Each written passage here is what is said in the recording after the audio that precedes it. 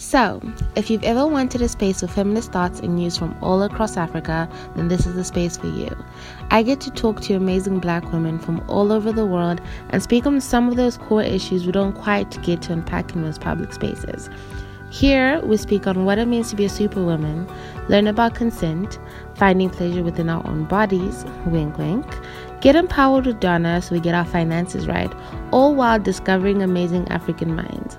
Don't forget to subscribe, share, and like, and take this Afro-feminist journey with me.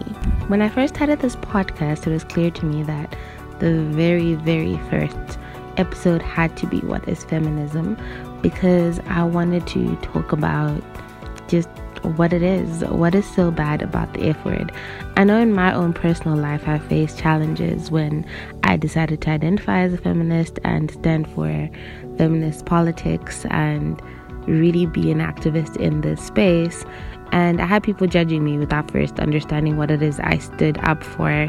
And there's been lots of confusion about what it is feminism is. And I felt that the best people to interview for this very first episode were the people who wrote the book Challenging Patriarchy. And one of the editors, her name is Rosie. She's a feminist writer and award-winning blogger. The current curator and editor of African Feminism joined me together with Linda and Nerima, who are both lawyers, human rights lawyers. And these are the people who came together because I know that it's important to surround yourself with people who are smarter than you, first of all. And all these amazing women are. And listen to this as we really take a deep dive into what feminism is. Welcome to It's a Feminist Thing, our very first podcast episode. I thought that it would be the very best thing to start with actually talking about what is feminism, what it is exactly. When you do a quick Google search, what it tells you is the advocacy of women's rights on the ground of the equality of sexes. But as you know, this has taken many shapes and people have defined it in their own words. So joining me today are three guests. You've already heard the intro, but I just wanted to get to know from you guys. You stated in the book that through the reading and editing of the articles in this book, it was clear that the understanding and practice of feminism is multifaceted.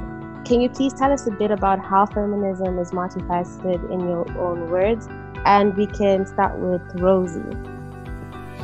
Hey, Roswell here. Thank you. I think it's first, working on this book was so important to understand that there's not just feminism, there's different feminisms stemming from positionality of where we are as people and the fact that they're fundamentals, but how we arrive there is influenced by where people are, places, identities. So to understand that feminism is both politics and practice of liberation from oppressions that are related to sexism. So it's not just about women's rights, really, and equality in that sense, but actually looking at oppression and existing oppressions that are both not, because often when you say it's about women, then you're explicitly denying the fact that there are other people and other oppressions that are the intersection of sexuality, and how these oppressions like capitalism and imperialism and patriarchy intersect. They would manifest differently for different people, different bodies, and different localities. So it's to start by saying that there'll be different feminisms based off that. Okay, yes, I agree. For Linda, as being a human rights lawyer, what are the different ways in terms of the laws and policies have you seen sort of feminism taking shape in the human rights sort of industry? Thank you very much for the question. With regards to my practice and my colleagues' practice in human rights and being able to create or or advocate for a space that promotes intersectionality. I think some of the key lessons that we continue to learn in terms of being able to practice feminism, and quite specifically within the African context, and more so within the human rights space, is that the feminist approach is lacking in a lot of the laws and policies that we have that generally touch on women. We've seen feminization of various socio-economic aspects in the work that we do, but the laws and policies that we usually have in place do not necessarily reflect providing reprieve or remedies to address these feminist problems with feminist solutions. Specifically for us in sexual and reproductive health and rights, where we try to use law and policy to sort of provide this reprieve that we attempt to bring within the human rights space. It's a very glaring gap that we are able to see with that regard. And then more so looking at the intricate details of how culture, urban practice continues to affect how we as feminists practice and how our society continues to perceive women and girls. It continues to show us that there's quite a specific gap with that regard, given that we've seen that feminism has been in existence in our cultures in different multifaceted ways, as we'd intimated, and also as Rosabelle has intimated. We've seen it morph into something different across the years, and more so right now in the 21st century, where there's so many different aspects, and trying to be able to contextualize it towards our African setup, I think, has been a key driving point. And also now having that application towards laws and policies to properly address the feminization aspect of a lot of the socioeconomic issues and challenges that we continue to see in our society. Okay. Speaking about African feminism and the way it's practiced here in Africa, something that I loved that was in your launch, when you were launching the book Patriarchy, was how African feminism doesn't exist in opposition to Western feminism, but it existed on its own even before Western feminism. So can you tell us a bit about some of the feminist influences in your own life and how they have influenced you, especially on the African continent? And this one will be for Nirima. Okay, thank you, Amanda, for that question. So yeah, I do agree with the notion that African feminism exists on its own, only because it will be very difficult to imagine that women have existed and survived for as long as we have, without ways of organizing and ways of trying to protect ourselves and trying to really challenge power structures. And I think we do have this throughout our histories in different countries, that we've seen very many different women in this continent really organizing and showing the power of organization to challenge power structures. It's just that it's not as documented as well as a feminist thing. It's more just documented as maybe a women's movement issue, not necessarily understood within the lens of feminism. And I think some of the influences that I would speak to, one would be from my own country, would be Wangari Maathai, who was an eco-feminist, really from the late 80s into the 90s, challenging structures and how land and resources were being utilized by the government, and how there was a consistent refusal to recognize that we cannot continue to use land in a capitalist manner, not cognizant of the fact that it is a finite resource.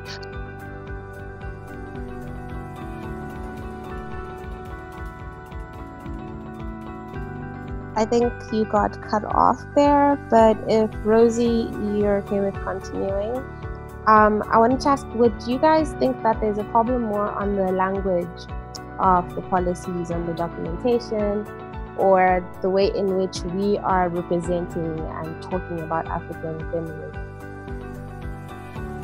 Well, I just think that one has to understand that feminism is resistance. So, and it's resistance from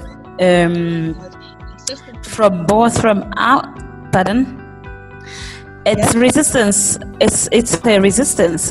People are resisting a status quo which has existed for centuries, and for me, the understanding is purely in terms of labels. Like, people can actually be fighting feminist causes without actually understanding that they are labeled feminist causes. So the idea that people must say they're feminist, I understand the need because it's political, because of the histories of when someone says I'm feminist and how they are understood. But at the same time, I understand that people are doing this exact work that my grandmother would not have understood the word feminism, but yet she did feminist work. So to understand that that these are ongoing different battles in different directions, and not really worked up by some people intentionally. Often it's intentional misunderstanding. It's like when we are right now in a global protest movement on Black Lives Matter, if someone is still intentional misunderstanding what Black people want, it's the same feeling I have. I cannot waste my time on that.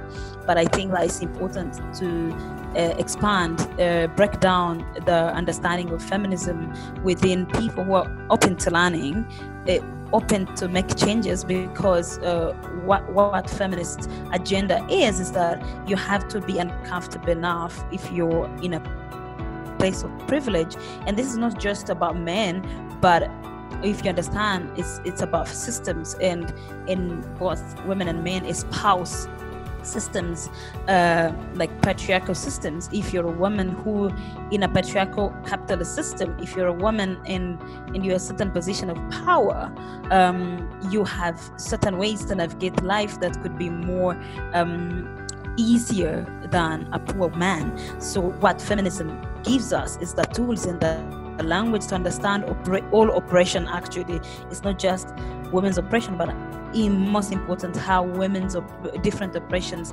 are actually connected. And for me, if someone is interested and really invested in dismantling oppression, then feminism has to be something that they have to embrace and understand, because it's not just a yesterday thing. For me, for example, in Uganda, when we talk about feminism often, and how the labels, for many people it's quite new, and it's important to know that people have done feminist work way before. There's Queen Muhumuza, who basically led a rebellion against two colonial powers, the Germans and the Belgians and the British in Uganda, Rwanda and Tanzania. And in Congo, this was a woman who was using spirituality, African spirituality, at the core of the rebellion. And women have been leaders in all senses. So for me, when I think of where we need to start, especially, is when you look around in what people call belief is largely led by men, but yet we know traditionally women have been at the heart of spirituality, and spirituality has been at the core of resistance. And how do we actually come back to recognize that there's something amiss, and as we struggle for liberation, not just from states but individual, even within our own homes, to be liberated, is that we have to look at the spirit. And in terms of spirit, where do you look? Are you looking to deny the very existence of African spirituality?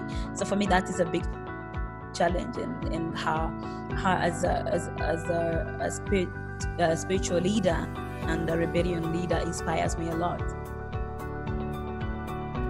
In your own personal life, have you found Sorry, it? guys. I'm back now. Can you hear me? Oh yes, we can hear you.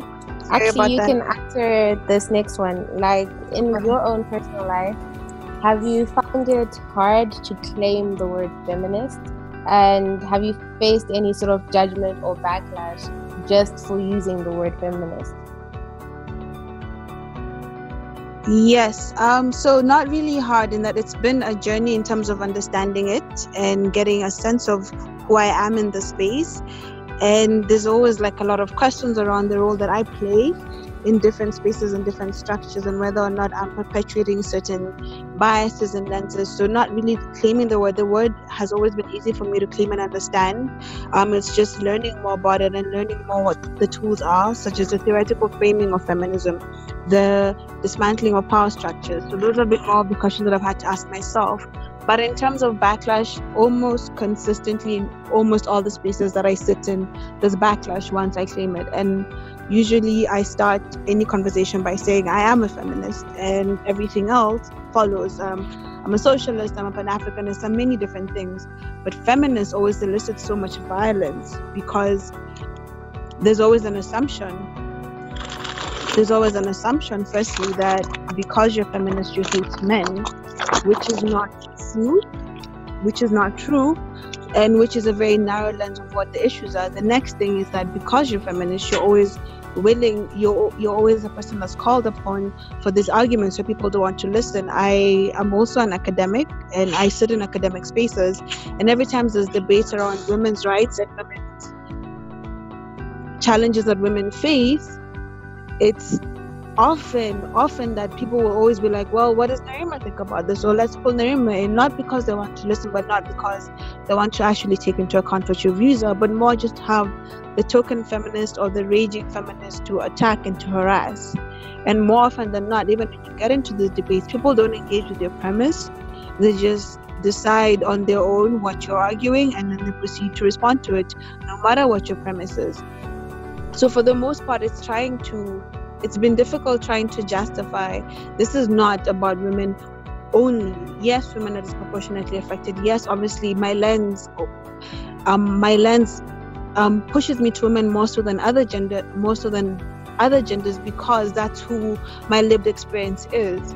But it's not a women's issue. It's an issue about power. It's an issue about oppression. It's an issue about structures of oppression that continue to exist, that keep us where we are, not just as women, but also as men, as transgender persons, as queer persons. Different lenses occur, but it's very difficult to get people to understand that. And then in the sense that even though you explain it over and over again, they will dismiss it, and they'll answer the question as if I had come and said that this is only about women and girls. So sometimes you switch off, sometimes you refuse to engage. But it is violent claiming the feminist space because of the kind of backlash that we receive in very many different spaces.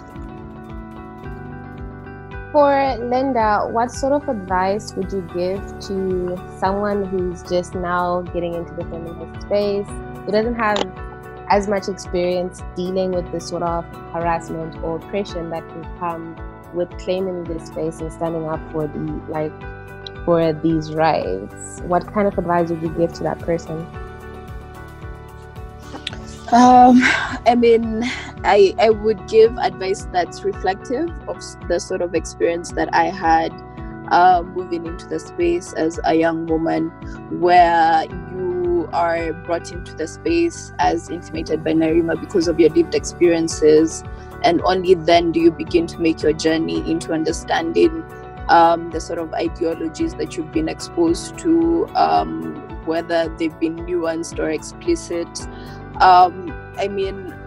The realization that a lot of the feminist teachings that we have for us, if you're experiencing this from a point of education, you're exposed to a lot of Western feminist ideologies without quite much room to be able to explore what we have in terms of African feminists. A lot of the teachings that we have, writings from renowned authors like Dr. Tamale, etc.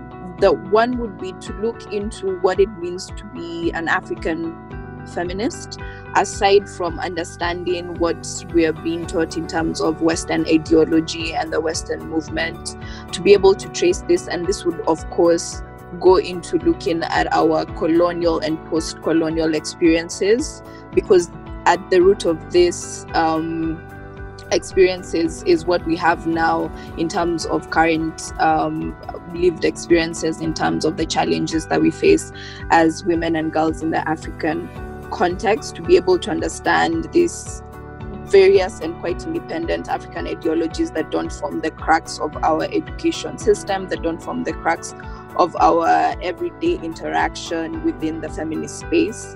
So take that first initiative, source out other people who are involved in the movement of trying to carve out or bring out quite prominently what we now refer and identify with as African feminism, and also looking at the gender movement within our African context, how we experience womanhood, issues very relevant to our context, concepts such as motherism, Situanism, and also the element of female autonomy and how that has played out within our political context, because the feminist movement in itself is a political movement. Everything that we stand for in itself is a political statement. If we're talking about hair is political in our day-to-days, in how we are perceived in society, in our different workplaces.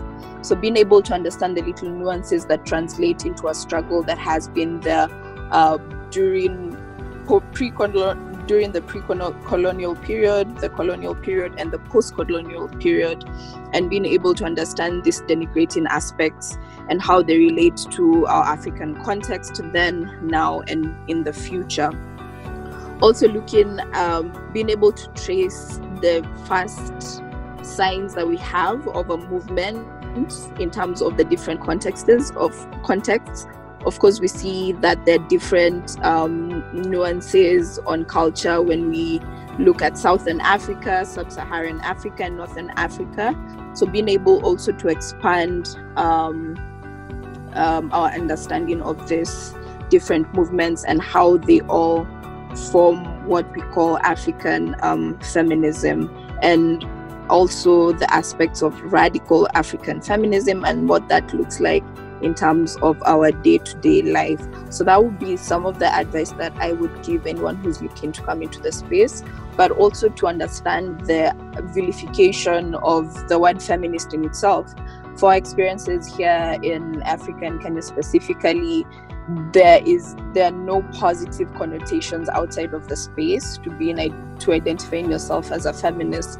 So also understanding where that vilification comes from, and also trying to contextualize it within our African feminism. If you ask me, the vilification is identifying with a Western ideology that doesn't necessarily sit with who we have been as African women and who we are now as African women. And I think also some of the movement that we're seeing in terms of racial essentialism and gender essentialism. I couldn't hear what you said.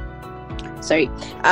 Within the global region and also trickling down to Africa is a good time, or is a good movement to have us question what ideologies we ascribe to as African women, and how we will be able to take this forward quite uniquely and within our space without it being marred by the Western aspect of feminism. Okay, and for Rosie, what do you think about the distinction that's been put between feminism, and then there's Black feminism, and then there's also womanism and Afrofeminism?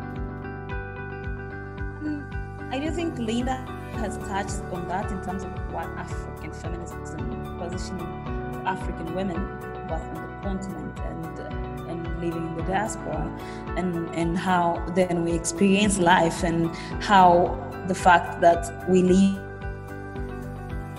in this place as African women in a place that is majority Black, in the place with colonial history, and often outside probably South Africa, that you do not, South Africa, Zimbabwe, that the invisibility of white supremacy that made our very own states, that we are living in colonial constructs.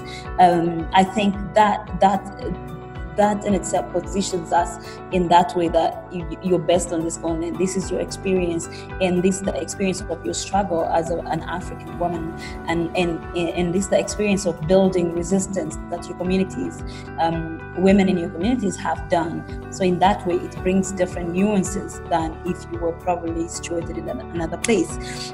But how this is exists as in relation to Black feminism, which is about Black women's experiences of racism, sexism, and classism, and them being not separate. They are not separate. They are inseparable.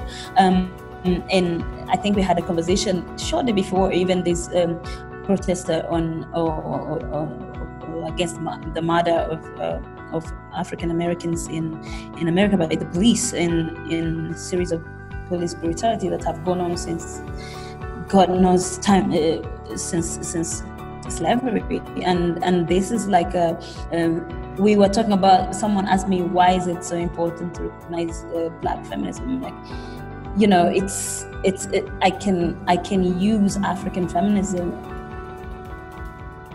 and Black feminism depending on.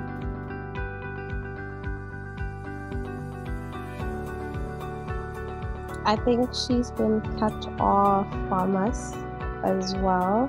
Nirima, if you're there, I think you can just continue on what she was just touching on. Okay, so I will continue what she was touching on. And the distinction between African feminism, Afrofeminism, Black feminism. What else did you mention, Amanda? Womenism and feminism itself. Yes. Okay, so I'll just pick up with what Rosie was saying around Black feminism. It really does speak to positionality. So obviously people of African descent are facing violence within Africa and outside of Africa, and some people of African descent not living within Africa, never lived within Africa, so they have a different experience of violence. And the experience of violence that has brought rise to Black feminism, at least in the US and probably across Europe as well as Australia, where we're seeing more Black feminist movements arising, it's a violence not from colonialism, so to speak, but the violence from capitalism within where they're placed, especially with the US, the violence from capitalism that has made them commodities consistently for their history. Till today, they're still commodities, and that breeds racism against them, so that you can ensure that they continue to be commodities for capital and for labor, so they continue to be cheap or unpaid labor. And I think with Black feminism, one of the biggest challenges they have, which is what intersectionality speaks to, is that often within the context of America, while the civil rights movement still continues, women are often told to put the issues aside, to put the issues at the back burner, because the equality of Black people is what is pressing. And that is true, but at the same time, they can't stop being women. They are women and they're Black, and that won't stop. So they're consistently facing violence within even the civil rights movement because they're told to put the issues at the back. And then they can't really join white liberal feminism because then the race issues will be put to the back. And then the intersectional issues that they face as Black women are always put to the back. So the Black feminism, you always see often, it's a struggle not just to be seen as women, but to be seen as Black women. And that's where we have intersectionality from Kimberly Crenshaw and other such authors. So it would also speak to something that's quite similar with African feminism in trying to fight colonial structures and trying to fight capital and what it does to women specifically, but not to say that capitalism affects everybody quite violently unless you are the 1%. So the rest of us are all being exploited in some way or the other. Even as a middle class person, you are part of the spectrum of exploitation. You are part of producing. You have limited access to what's being produced because that's how the system is set up and structured. And then we look at womanism, and similarly, womanism actually focuses more on highlighting the issues that affect women specifically, while feminism really does look at what it means to challenge power structures that affect equality across the board. And we do recognize with feminism, a lot of our conversations go around womanhood and the experiences of womanhood, and that's where you will find parallels with womanism. But feminism doesn't stop the discourse. Once we discuss the lived experiences of women and how they interact with other structures within this world, we go further to look at how oppression is manifesting in different ways and against different people, including men. But it's just for more often than not, the conversations are being driven by women, so then it's perceived as a woman's issue. I would also add and say that within womanism, there are many parallels to feminism. very many parallels to feminism. But in trying to understand, womanism is trying to understand not just what it means to have the gender construct having been applied to you. So you are biologically a woman, yes. Second, that there is biologically female, not a woman, biologically female. And then there's a construct that's been created called woman, that gender construct that now you have to meet up to and live up to. And womanism tries to look at whether or not your biological sex and the gender construct literally must match. And then what it means to have that gender construct and what it means for your ability to exist in this world effectively, efficiently, and to prosper and to thrive, so to speak. So there are definitely parallels that come with looking at structures and looking at power and trying to dismantle such systems. But feminism does go a step further in looking at how this affects, looking at how oppression affects everyone in different ways, and how these systems of oppression continue to manifest themselves. I always say capitalism breeds racism, breeds patriarchy, and cyclically that continues to happen. And as long as we don't look at oppression multifacetedly, we will start to fight it in different silos, but never actually address it. So to talk about George Floyd as only an issue of race is to ignore the reason people like George Floyd are in the US, which is capitalism. And to think that you can address racism without addressing capitalism it's not going to change, because this will create another system of oppression. Maybe it won't be black people, maybe it'll be another people, but capital needs people to exploit. So as long as it exists, they will find someone. It'll be either women or black people or any other type of person that really doesn't fit who the world is made for, which is white, heteronormative persons. So which is white women, white men, not even white women, so to speak, white men, cisgender white males. That is who the world is made for. And then everybody else has some degree of separation from that person, has to be exploited for that person to continue to exist undeterred.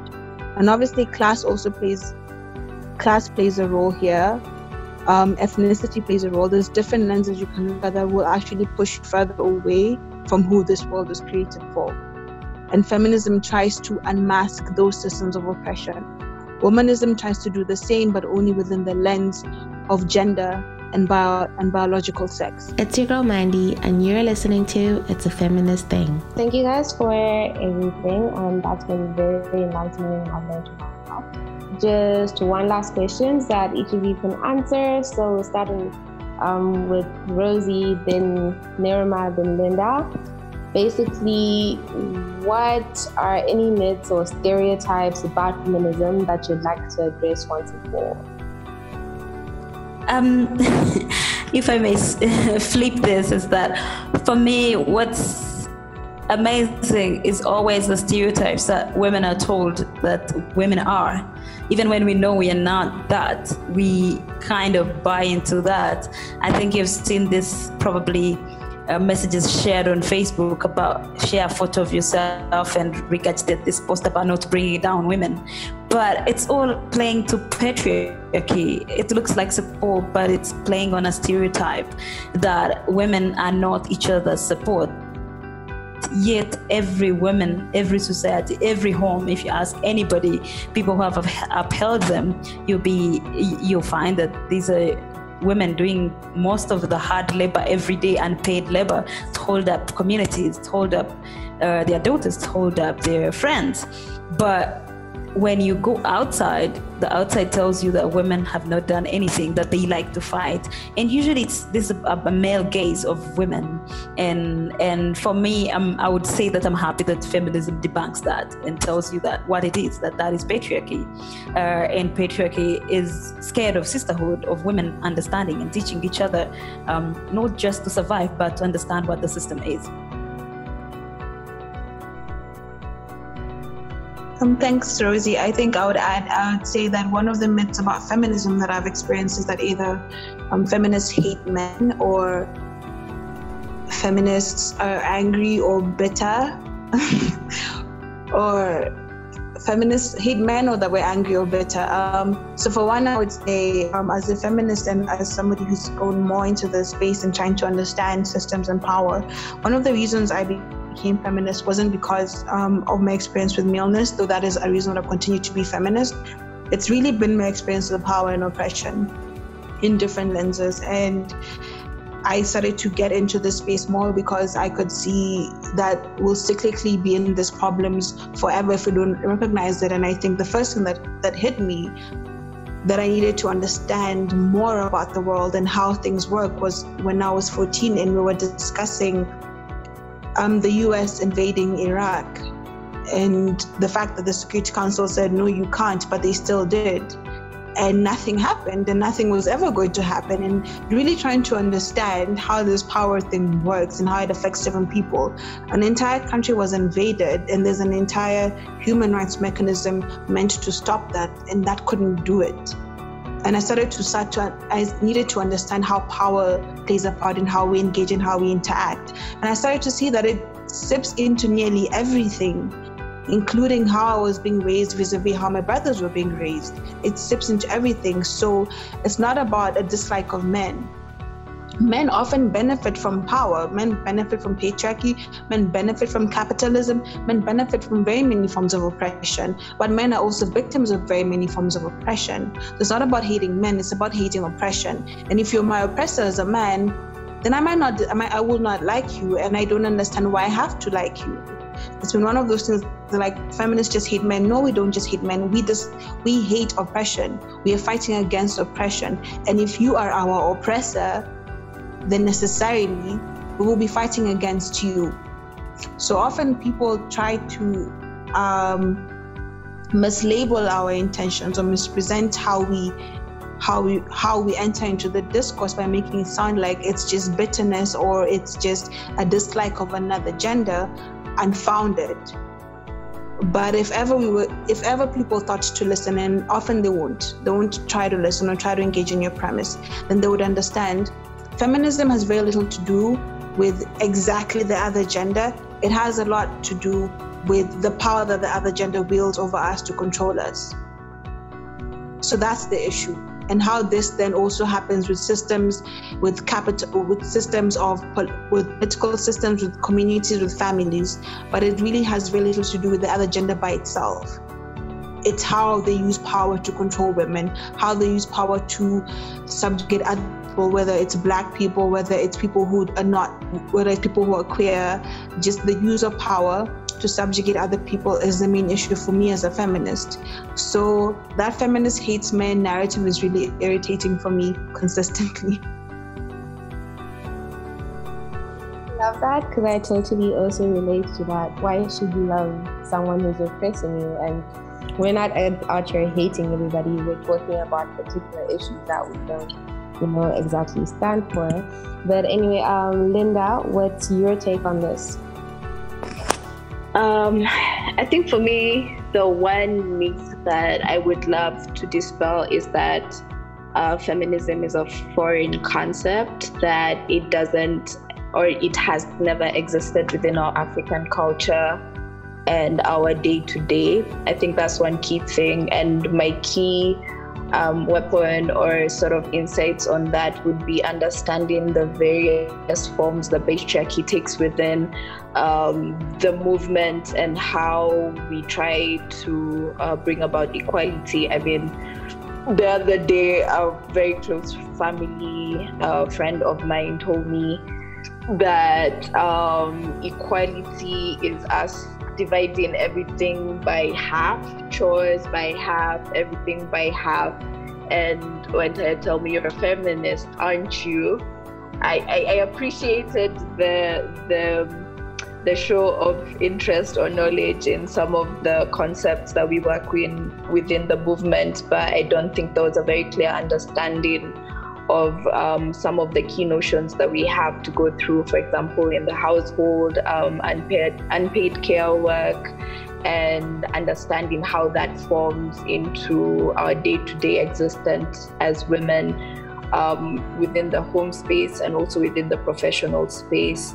And also trying to understand that because you've moved into the space, it doesn't mean that what we know or what we ascribe to within the space won't be used against us. So firmly understanding the tenets that form our feminist beliefs, dependent on whatever tenet you fall upon or whatever school of thought your feminism is built up of, and how that applies in the day-to-day interactions at work, with friends, with family, and also being in a position to break it down in a language that can be identifiable to people. I think that would be one key way, not as a means to try and justify our feminist way of thinking, our feminist practice, but as a way of trying to put it into contexts that are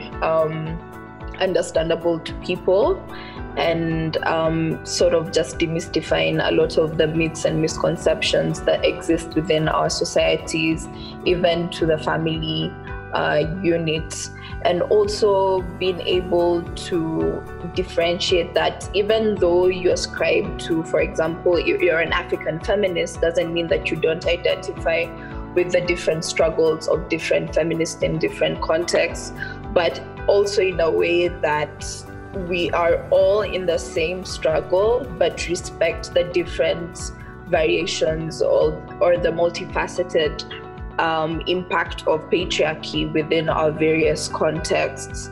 So that would be my key driver towards demystifying a lot of the myths and misconceptions, and also being alert to the various, because patriarchy morphs into a different animal within different generations.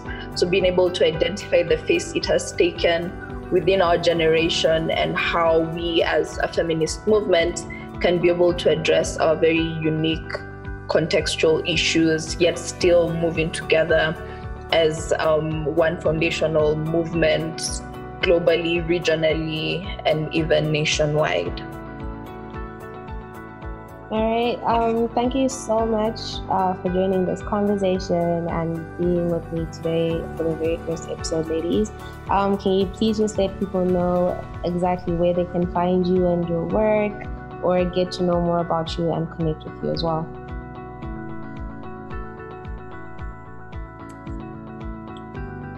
Who should start? Yeah, you can start. You can start with Rosie, then Linda and Nirima as well. Yeah, thanks. It's been a good chat.